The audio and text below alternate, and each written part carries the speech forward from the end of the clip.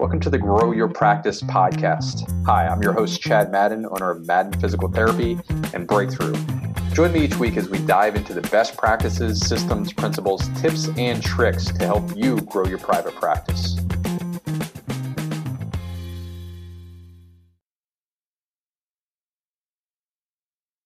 Online training, our webinar here, and today we're going to talk about the proposed Medicare cuts and very much how it affects us as practice owners, and two very special guests.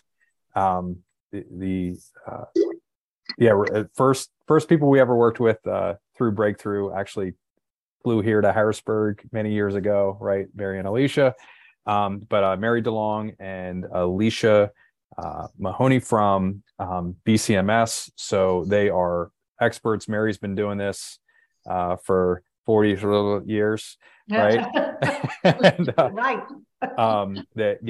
You probably have seen them at PPS or other association events talking about compliance and in particular billing as well. I personally worked with them through my private practice. They've been amazing.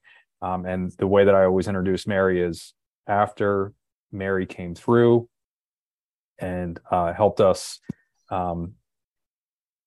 make our billing more compliant and our revenue more stable. We were audited by Medicare, and Medicare actually wrote us a check back. Not huge, but we actually got more money after the Medicare audit, which was absolutely amazing. So welcome here, and thank you both for being here. Thank you. Our pleasure.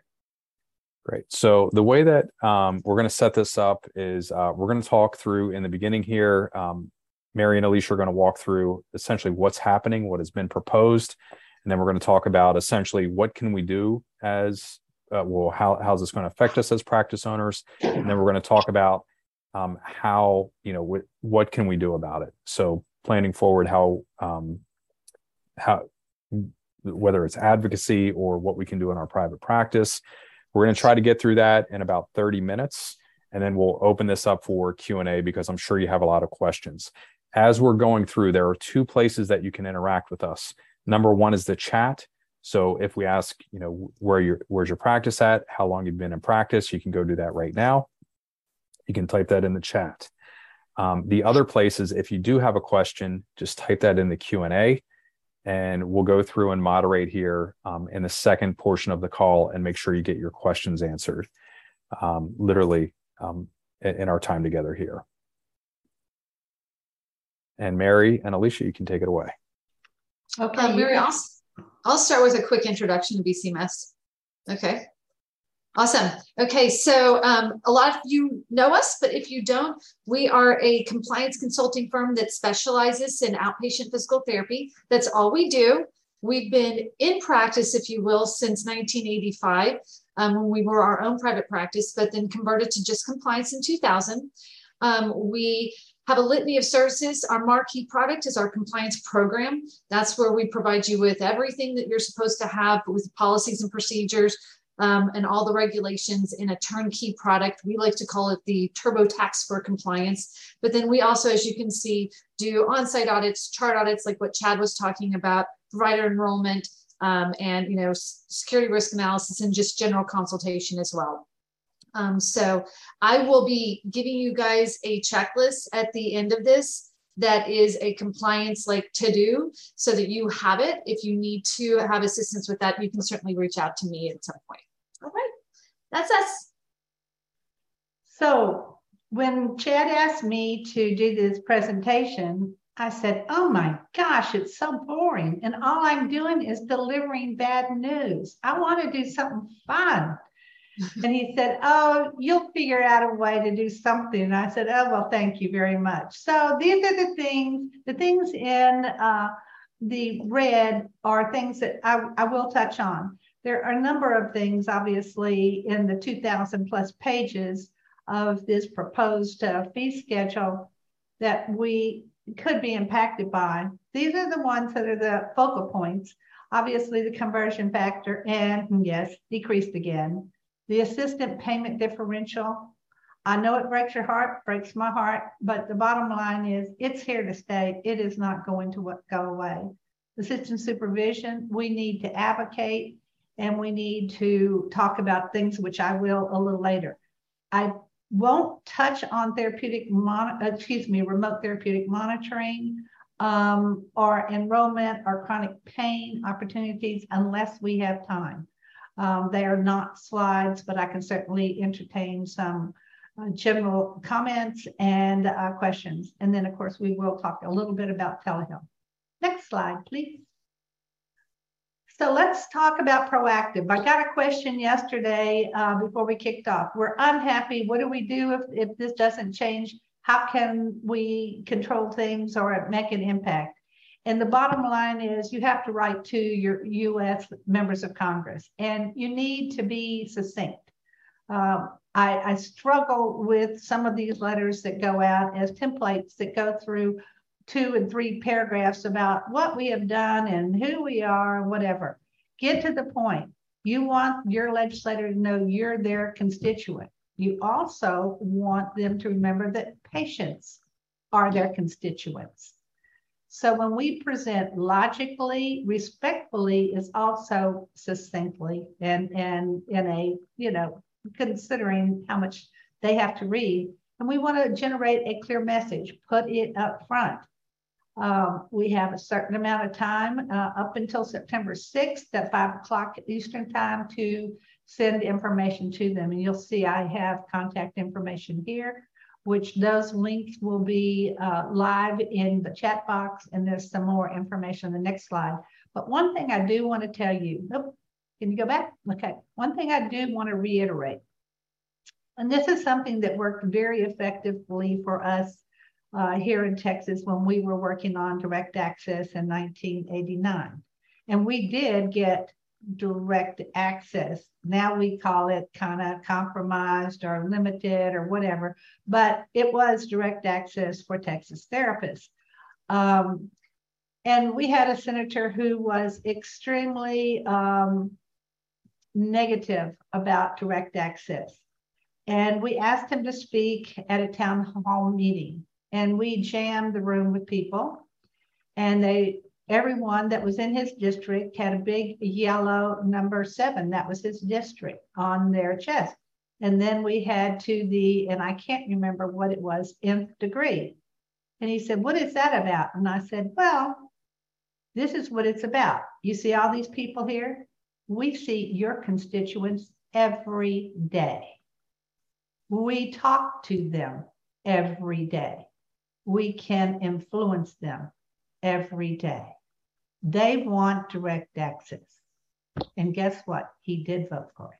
So you can push that. These are your constituents. We see them. We can influence them because everybody loves their PT. Okay, Chad, next slide, please. This is how you can get to them from regular mail, express mail, and the previous slide gave you phone numbers, that type of thing, email addresses. I would tell you that you're probably going to get, if you call, you probably will talk to one of their legislative aides. Just be sure you ask for the healthcare legislative aide or you'll lose them. Okay, next slide, please. So let's talk about the conversion factor. So we know decreased again. It's $1.53 from this year. Okay, that doesn't sound like a whole lot until you start looking at the number of units, and that makes a whole lot of difference. A 4.2% reduction is significant to any business. I think one of the things that's important when you do contact your legislators is to say this will be the lowest conversion factor since the early 1990s. That's making a statement. So be succinct in how you talk to them, drive the point home, relate that you are a constituent and that patients are constituents, and drive home this information. You'll see on the next slide, don't go there yet, Chad. We have some things that you can also include in your message to them. an important thing, and Chad will elaborate on this, is you have to analyze your practice. You've got to know your revenue stream and you've got to know your cost. Now, here's where I get on my soapbox. Think compliantly, but do think out of the box. We answer a lot of questions. What if I do this? And what if I do that? And we'll say, well, do you want to do it from jail or do you want to do it from your clinic site? Some things are really out of the box, but for the most part, people are really trying to think of ways to showcase their practice, to prove the wealth and the quality of what we do to our patients. So we just need to continue doing that, because if we just sit there and wait for something to happen, it will not happen. So let's go to the next slides, Chad. I got to move these our faces because they're in my slides. I can't see. I think I can remember them. So this is historical inflation rates since 2016. And if you look at these, you can see that for the most part, we were doing okay. Started climbing a couple of different times in 18, and it started at the end of 17, but we were staying, in the onesies. So that was very good. They started climbing, went back down. 2020, it was, in the twosies. And then in 2021, look what happened. We're up at 4.2. We're climbing, into the sixes. And of course, this year, we know where we are right now, 8.5. So if you go to the next slide, and I did this so you'd have those numbers. This is historical conversion factor rates per the AMA. So if you think, and I was going to try to put these slides side by side, but I just couldn't get all the numbers in. But you can certainly print these off and look at them if you want to look at them side by side. But you can see we had a 0.36 reduction in 2016. Then we were positive. Now, I'm not the one to say that I think 11 cents is a positive thing for an increase, but at least it's not a reduction. We were at 14 cents. 21, we are minus 3. And then we look at 22, a minus 80 cents.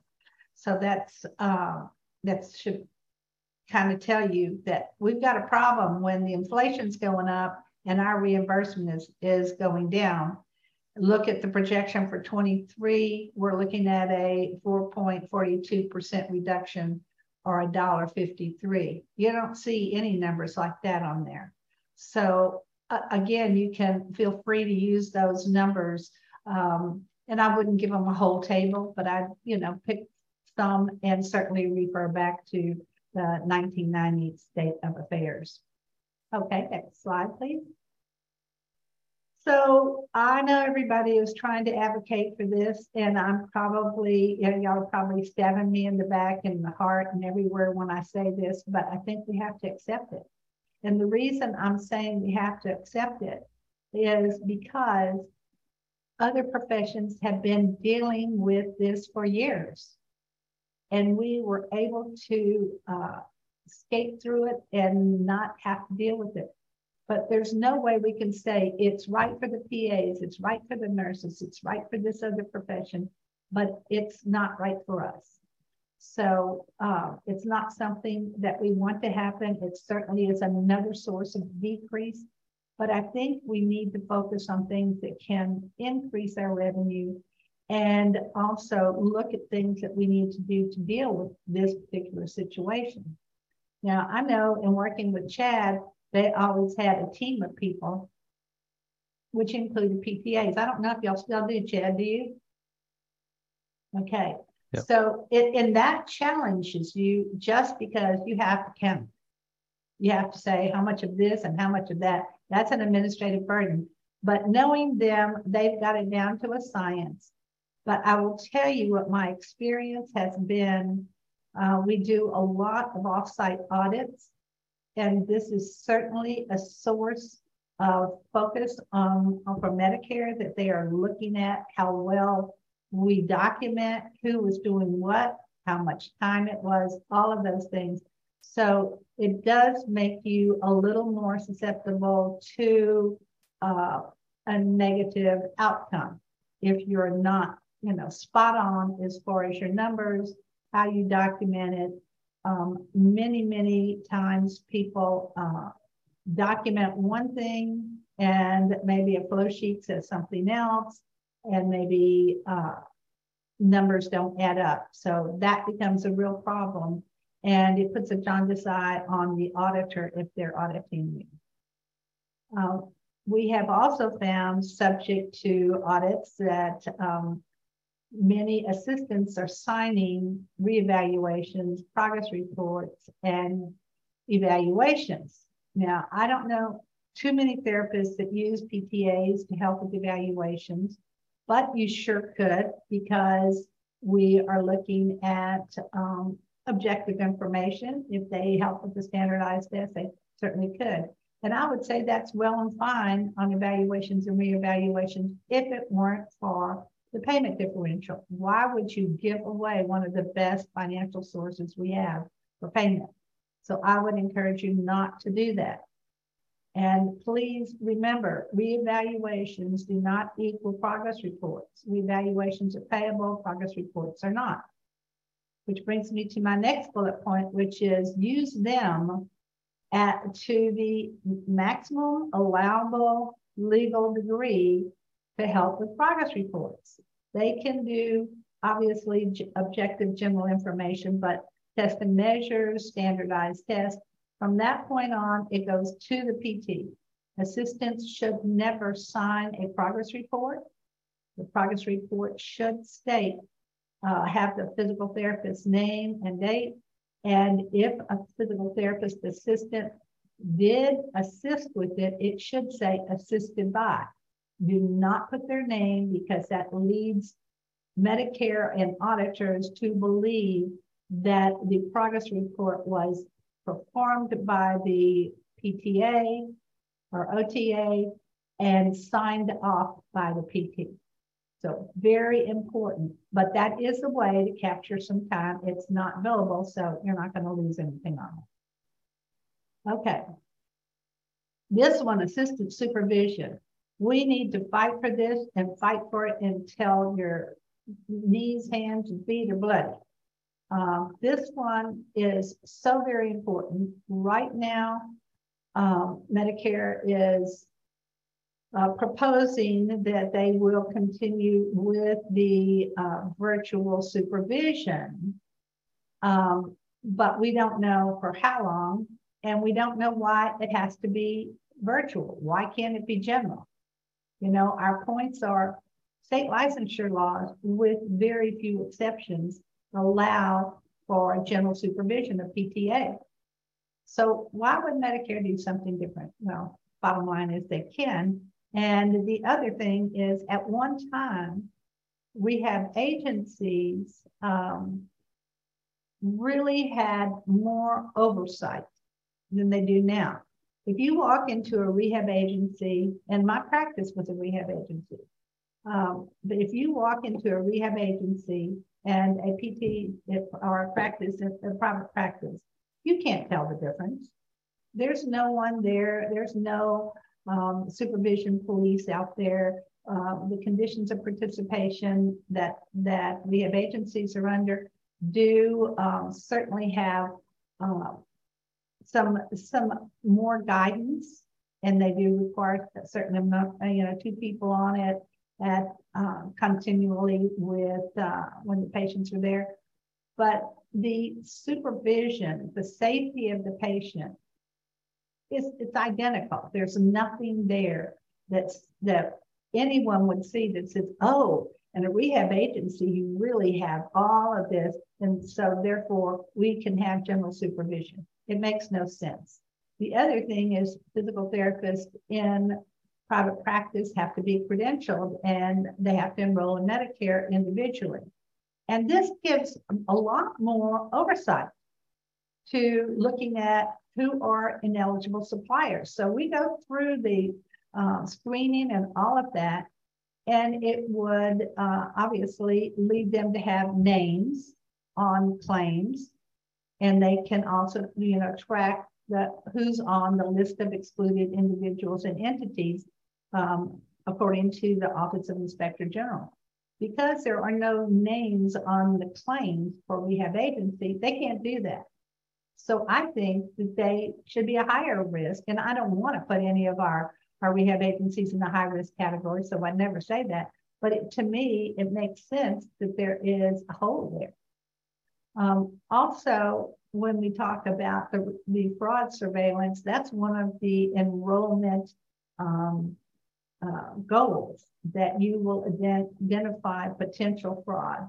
And again, if you don't have the name of the therapist and you don't have those things that identify the PT assistant, then how do you know if it's being performed correctly? It is very focused on what we're doing, but not focused equitably amongst other settings. Okay, next slide, please. Telehealth. So, as you know, we're not on the permanent list of providers or suppliers who can provide services via telehealth. We have the temporary public health emergency waiver that allows us to continue through this year, through the year that the public health emergency ends, plus 151 days. So we still have it for a while. It is starting to be a topic of conversation now amongst Medicare officials about whether there is a lot of fraud and whether people are adhering to the criteria they should be adhering to. And I wouldn't be surprised if we're going to start seeing a lot more audits of telehealth services.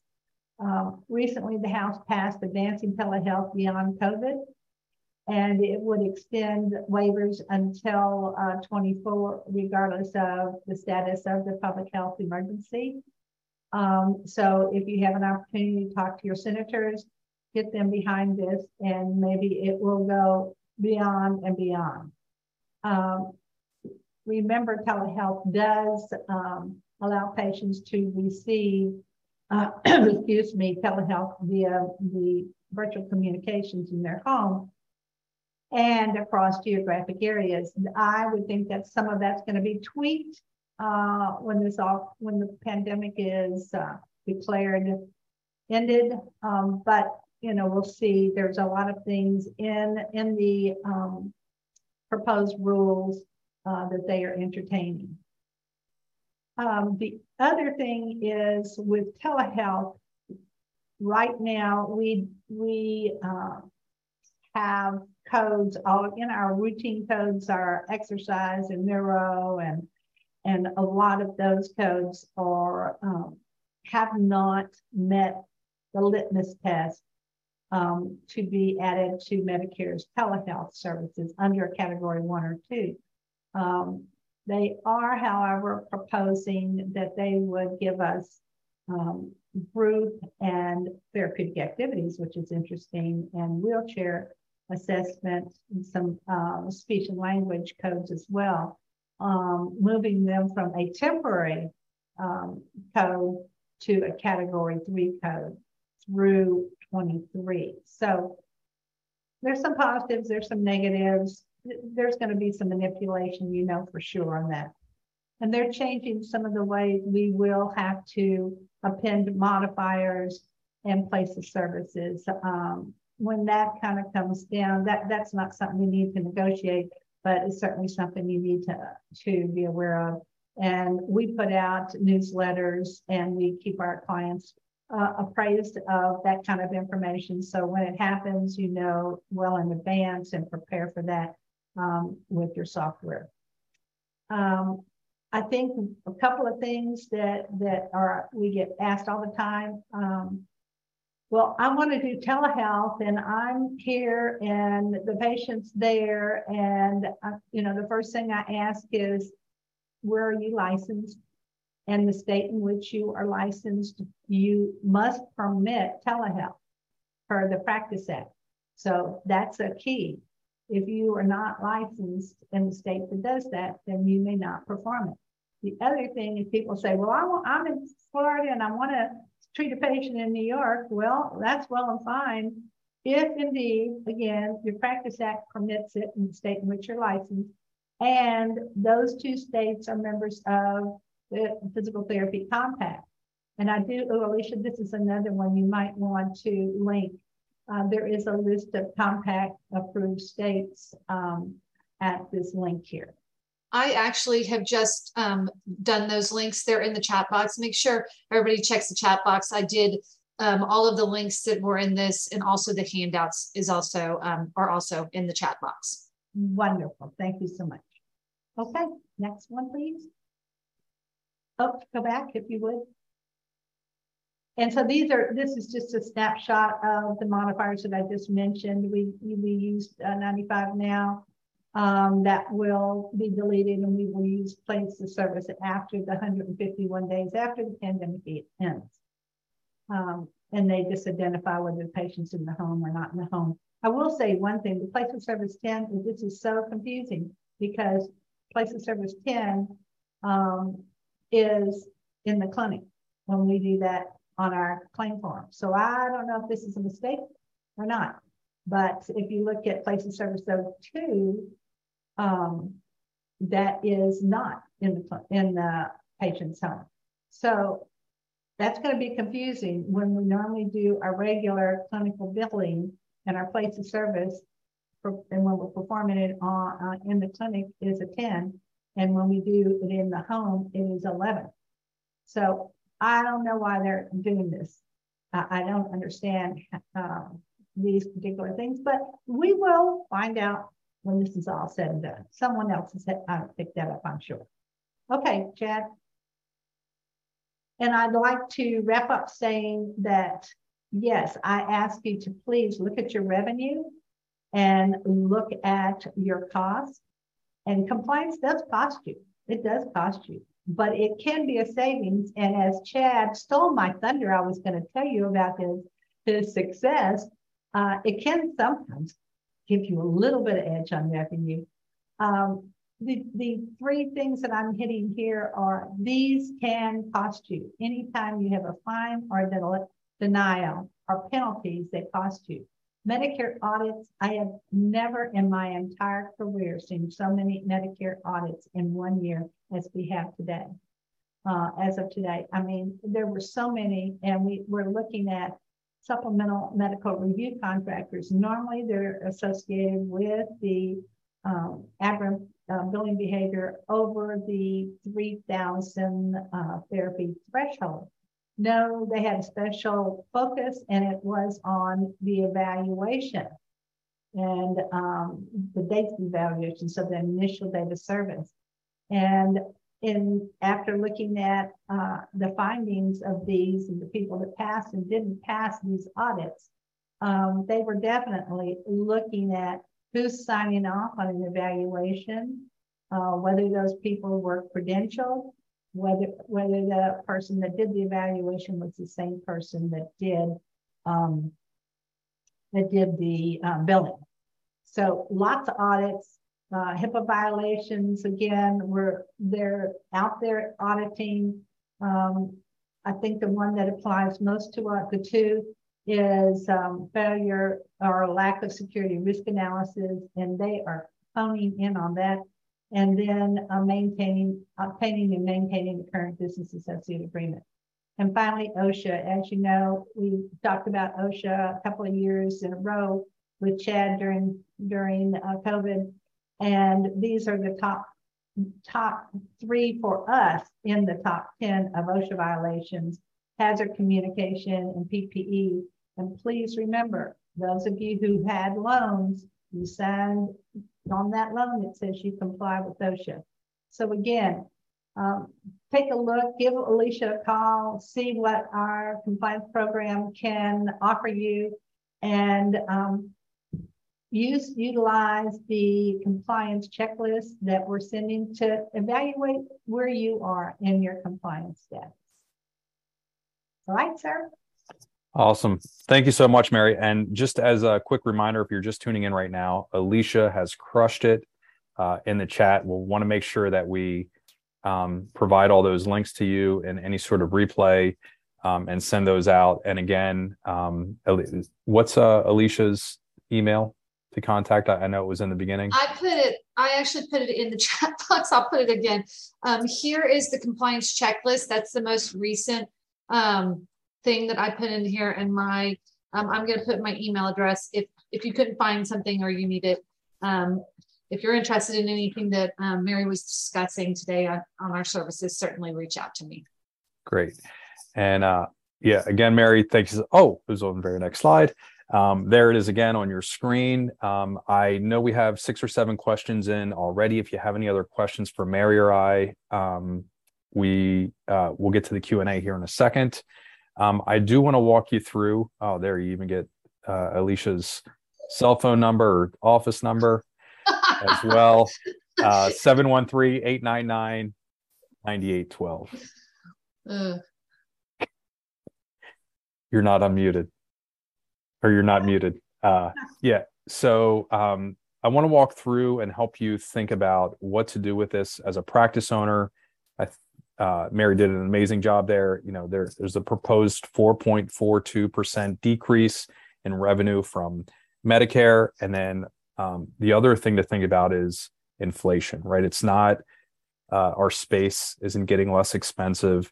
The services aren't getting less expensive. Employment expenses aren't going down in any way at all. So I want to talk through how to navigate that here quickly.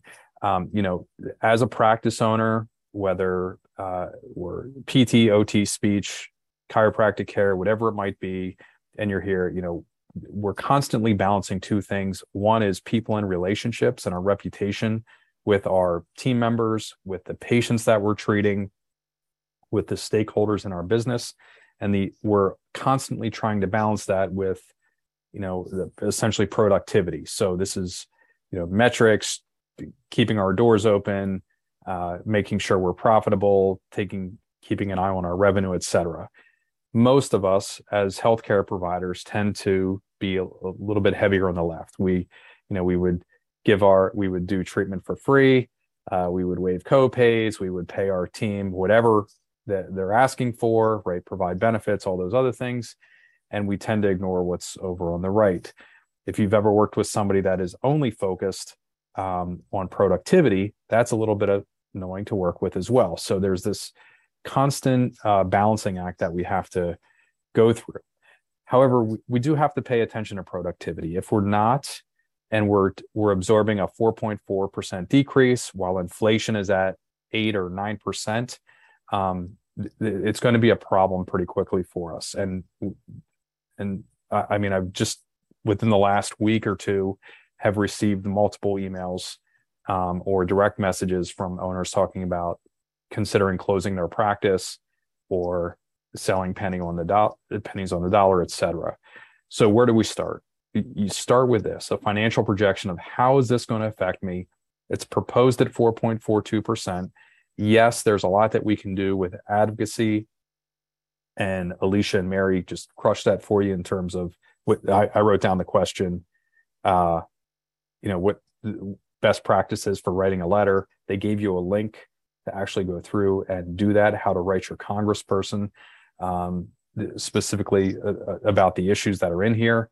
But you want to take a look at 2022, and this is a hypothetical practice. Let's say they're doing 11,000 visits a year, roughly $90 a visit. The gross revenue is $1 million. And then what's going to happen next year? Well, let's say we grow roughly 6%. I think that's the national average. And rehab is 6.2% growth year over year. And if we look at that gross revenue, assuming a 4.4% Medicare cut, this isn't exactly right. I'm just doing quick math in my head. Essentially, we're going to have, even with visit growth, we're going to have less revenue, right? So that's a problem. You want to be able to forecast ahead.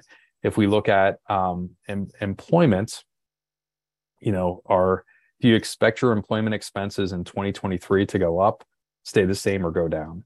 You can just answer that in the chat really quick. So your employment expenses today in a year from now, are they going to go up? Okay, up, exclamation point. Thank you, Melanie. Yep. So yes, they're going to go up, right? We're going to be paying people more, that even if the salaries don't increase, we're going to be paying more for our health insurance benefits, for our team members, or whatever it might be, right? It's going to be, those expenses are going to go up. So if we go through and we calculate, across the board, expenses are going to go up. What does that do for us if we were a well-run practice this year, in the hypothetical example, and had a 21% margin? Next year, we have essentially a 15% margin, right? And the problem is that most of us don't have a 21% margin. The average is 14%, right? And this came from Mary and Alicia's friend, and also my friend as well in PT, Bob Kowalik. So across the board, we know that margin is about 14%. Well, if we're losing 4% of our margin, that quickly becomes a problem, right? And we're going 14 down to 10. And a few years ago, I had the opportunity to work with Greg Crabtree, who does a lot of work in the health services space. And he said, anytime that our margin is 10% or less in a healthcare provider type service-based business, we're at risk for going under, because any little problem, and most of us experienced this 2 or 3 years ago with the early pandemic, any little issue at all, we're at risk for closing our doors. 3 ways for any practice, and I'm going to shortcut this just for time so we can get to the Q&A. What are the 2 biggest places that, if we're tight on margin, what are the 2 biggest places that any owner can look at today to work on increasing their profitability, increasing their margin, to negate the Medicare cut if it should go through as proposed? What are the 2 places to look?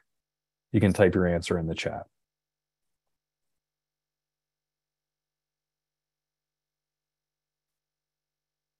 Volume past patients. All right.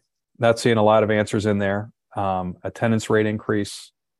Great. So you're going to want to write this down. But number 1 is underutilized schedule, right? If you have a therapist on staff and their schedule isn't optimized to some degree, you're missing out on revenue. Absolutely, up and down, right? So there are, I forget what Mary called it, compliantly out of the box, right?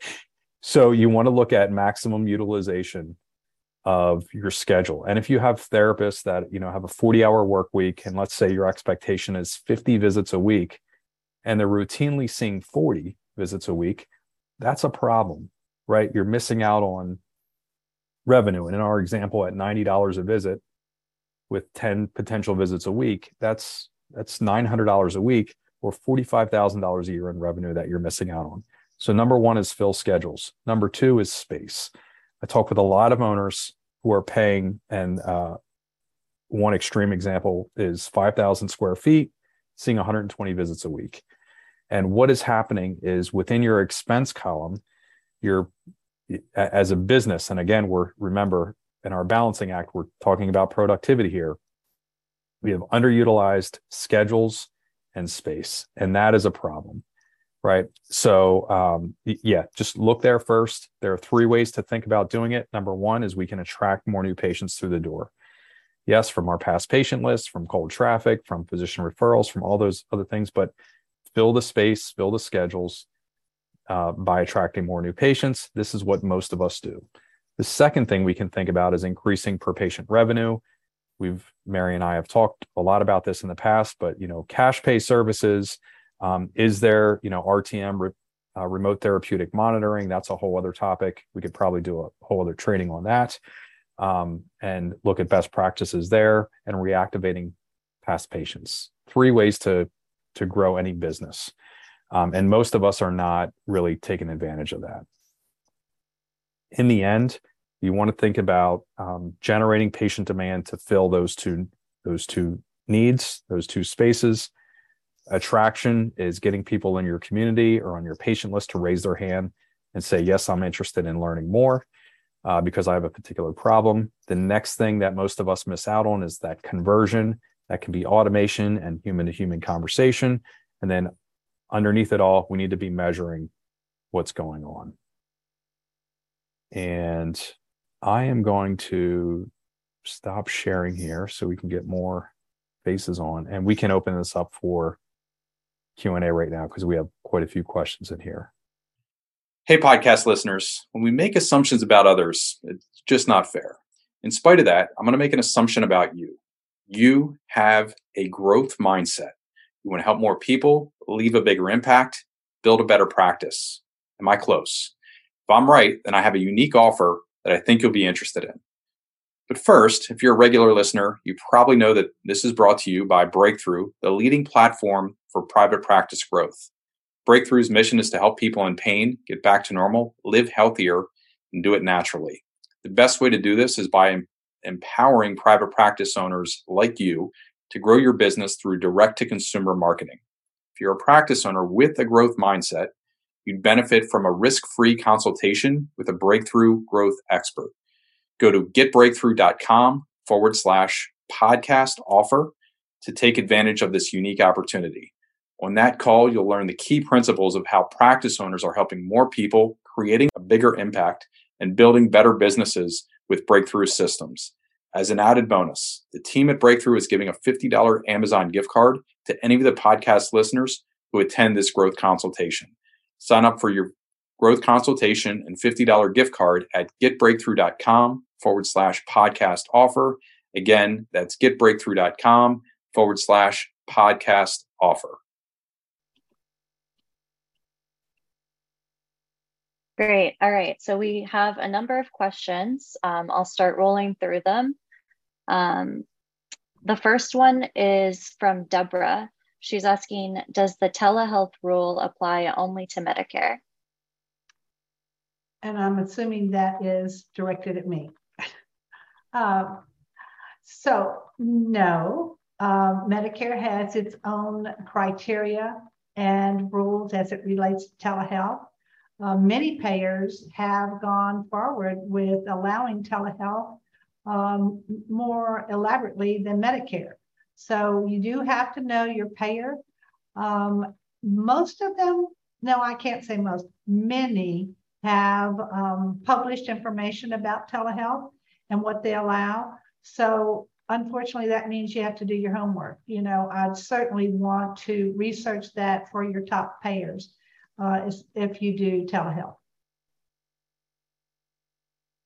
All right, thank you. The next question is from Melissa, and I'm going to drop it into the chat because it's a long question. So just want everyone to be able to read it. So the question is, with our electronic medical records, if the PTA does the objective measurements and the therapist completes the progress report, the PTA's name will show up on the document.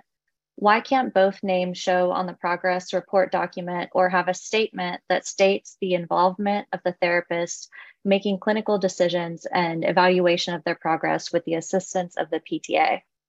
Got it, Mary? Yes, I've got it. And I've been dealing with that one with our audits because truly Medicare said there has to be proof that the PTA did not do more than they are allowed to do from a regulatory perspective. So the second part of that question is yes, if you document, and because you're limited by how your EMR sets out the platform and signatures and all those types of things. So if you are confined by that and you cannot eliminate the PTA from signing the progress report, then you want to be certain in your documentation that you state what they have done. And that will take care of it. That won't show up until they do an audit. but you want to have that in there in case they do. So yes, if their name has to show up, you just need to have the documentation to justify what they did, and that the therapist did all of the assessment, goal changing, all of that. I mean, you don't have to have, it doesn't have to be a dissertation. I'd come up with a succinct statement and use it universally throughout your clinic. Okay, thank you. Next question is from Justin. And Justin asks, do you have any advice on encouraging therapists to be more productive without the risk of burnout or perceived burnout? I know that's something we hear about a lot lately. Yeah, so I've talked about this in the podcast and previous trainings, and what we literally do, Justin, is we will sit down with a therapist and say, here's the revenue, here's the expenses with their set. And most therapists, I mean, if you go back to your days when you worked for somebody else, I completely discounted the space, utilities, equipment cost that we were paying a receptionist for my schedule, that we were paying assistants, everything else. It just completely ignored that. So we show them revenue and expenses or costs for their team. And then we ideally, you want ownership mentality, right? So let's solve this together, not they're presenting me with a problem and I have to do a certain pitch or dance or whatever it might be to convince them to work harder. I just say, hey, here's what we're dealing with. How do you want to make this work? And then we've had therapists that will decrease hours or, and it's kind of crazy, but that they come up with their own solutions. So whatever you're doing as a manager, ideally, you're looking, most of us try to generate as an operator. We try to generate the right answer and hope that it lands with that clinician. A better way to go about it is to say, hey, here's what our expenses look like. Here's what our revenue looks like. How do you want to handle this? And get them involved in the solution as well. Mary? I know you've... Sorry. Oh, I was just going to jump in and say, I know you've also talked about career pathing and kind of like painting a picture of future growth so that you're helping to turn them more into a leader as opposed to just another therapist as well. Yeah, exactly. So most of the time, I mean, think about the times in your career where you asked for a raise or you asked for some sort of concession. There's usually, it's, I bought a new car last week and I really can't afford it. And now I'm panicked. It's something like that. Right. So I try to understand empathetically where they're at on a personal level. And then exactly like you mentioned, Andrea, we show them a career path. Here's where you're at today. This is, how can we get to this point? And we share as well. So we have a profit sharing model. I'm not sure I can call it profit sharing. Essentially, they're rewarded for running a more effective, more efficient team. The only thing I'd add to that, because she covered that very, very well, is that if you want to avoid paying money back to Medicare, start rewarding your staff for their documentation. Do internal audits, do external audits, and have a benchmark. Above this, there's possible incentives or something. Maybe it's not a monetary incentive. Maybe it's a little more, some acknowledgement. Whatever. Mary, we've been doing Dress Down Fridays. Yes. And that it is free. And so if somebody tries to cancel an appointment on a Wednesday or Thursday afternoon, I've literally heard our team say we're not accepting cancellations today, which is hilarious, and it works. So they will go to any measure at all to be able to wear jeans to work on a Friday, and I don't understand it. It is the little things, Yeah. All right, thanks. And we have another question from an anonymous.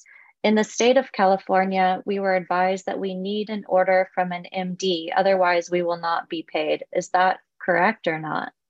Well, I would have to know who said that to that person. California, it has direct access, but that doesn't mean every single payer, and I'd have to check the law in California, whether they're mandated legislatively to accept direct access. But payers have a lot of control of their own payment policy. So that is one thing that you need to look at. Now, if you're talking about from Medicare, Medicare does not require referrals. I know people are saying, what do you mean? They don't require referrals. Some people call them orders. We don't accept orders. We accept referrals. Orders are for people to be told exactly what to do. And same thing for prescriptions. We don't do either of those. We accept referrals. But we don't have to have a referral with Medicare. We do have to have a certified plan of care. And the certified plan of care attests that the physician is the patient is under that physician's care, and that they have no objection to the services being delivered as laid out in the plan of care. Thank you, Mary. All right, I'm dropping another question in the chat. This one comes from Melissa. Oh, wait, is this? I already did this one. Sorry, that one we answered. Sorry. How about Sue's? Sue's, yes. I really want to answer Sue's question.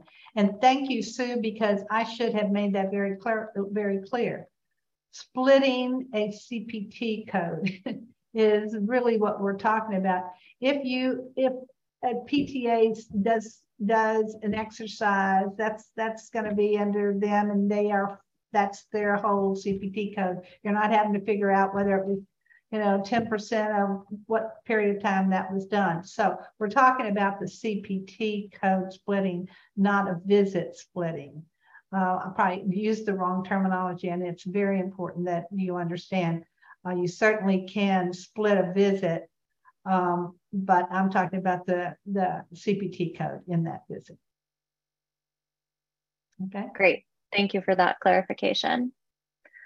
Okay.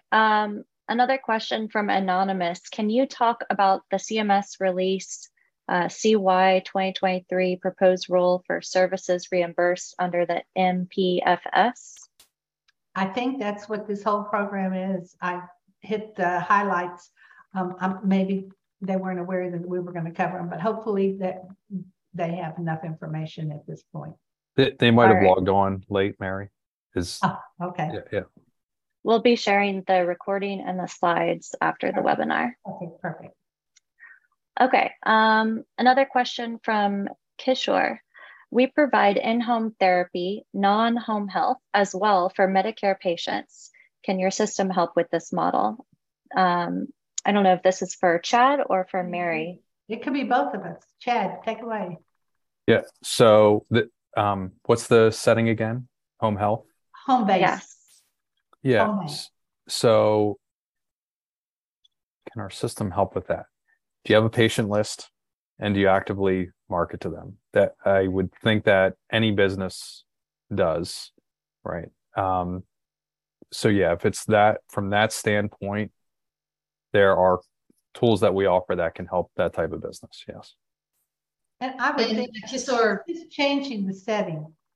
And it's not, you don't have to adhere to home health regulations. It's providing Part B in the home. So yes, you're still going to have to be, doing the same things you do, whether it's in the clinic or whether it's in the home. And we do provide a compliance program specific to Part B in home for solo providers. So yes, that's something that our program does. We have kind of a specialized partial program that would address that. Great. We just got a question in the chat. No. Can a progress note be done within 60 days for Medicare if notated on plan of care for 2 to 3 times a week for 8 to 12 weeks, since it takes the patient almost 2 months to perform the 10 visits? I think I answered that question in an email from somebody the other day. But a progress report is required every 10th visit or less. Okay, there is no calendar day attached to it. So people need to understand every 10th visit or less, there has to be a progress report.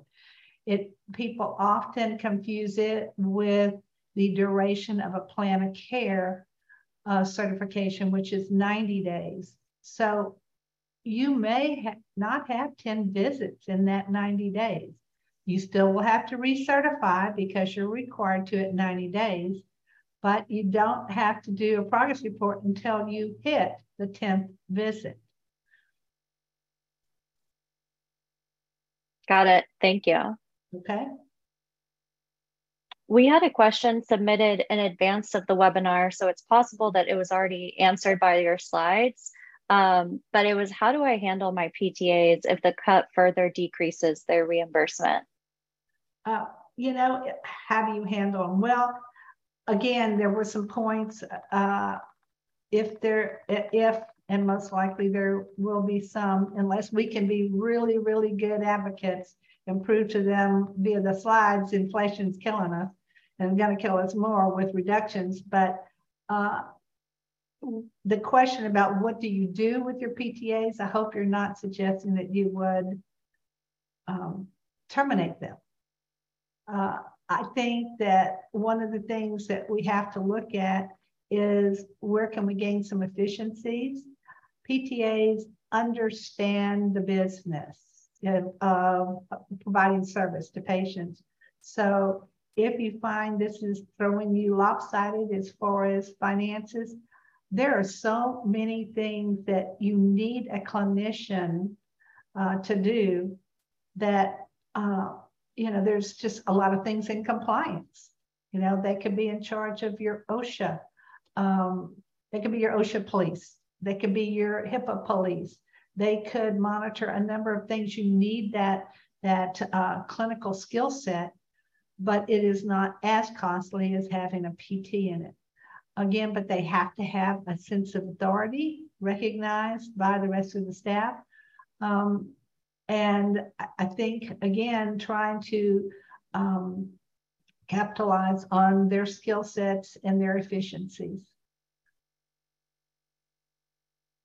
All right, I'm going to ask one more question. We have 2 more minutes here, and I'll drop this in the chat. It's from Anna. So I'll let you guys read it there instead of me reading the whole thing out loud. Patient self-refers. This is Medicare in California. If we do an evaluation and continue with the 10 sessions that Medicare allows, what should a provider do if the patient tells us whom their provider is, but the provider doesn't sign the plan of care? We can't continue therapy, but how can we get reimbursed for treatments already rendered? I can tell you what I do in that situation. How we go. Send them to another provider. So I'm assuming it's the family physician. We send to all, so if there's an orthopod involved, if there's a rheumatologist involved, we carbon copy to everybody. And if that all fails, there are urgent cares everywhere, and we'll frequently refer to we'll explain the situation to the patient. How do you want us to handle this? You know, we'll explain what we need done. We get the patient on our side, right? Not that it's a war between us and the family physician who won't sign. And we'll say, here's your options. What do you want to do? And that tends to work out really well. Sorry, Mary, go ahead. No, that's fine. I'm not sure I understood the question that way. Was it, I don't know if it's Medicare or not Medicare. It is Medicare. It is Medicare. Okay, so with Medicare, first of all, physicians have to comply with Medicare regulations. So the physician really is in trouble if he doesn't do that. And I have seen physicians cited, but you don't want to be the one to turn them in because they'll never be a source of business again.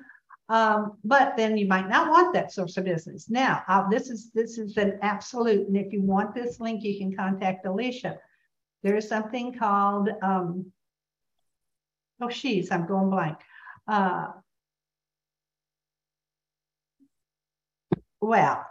Delayed plan of care? Pardon? Delayed plan of care?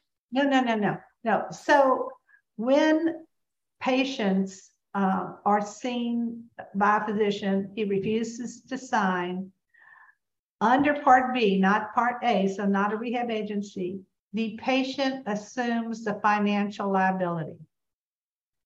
When they assume that financial liability, it's going to, because it is, there he goes, technical denial. A technical denial is there is no signed plan of care. So, hello, patient.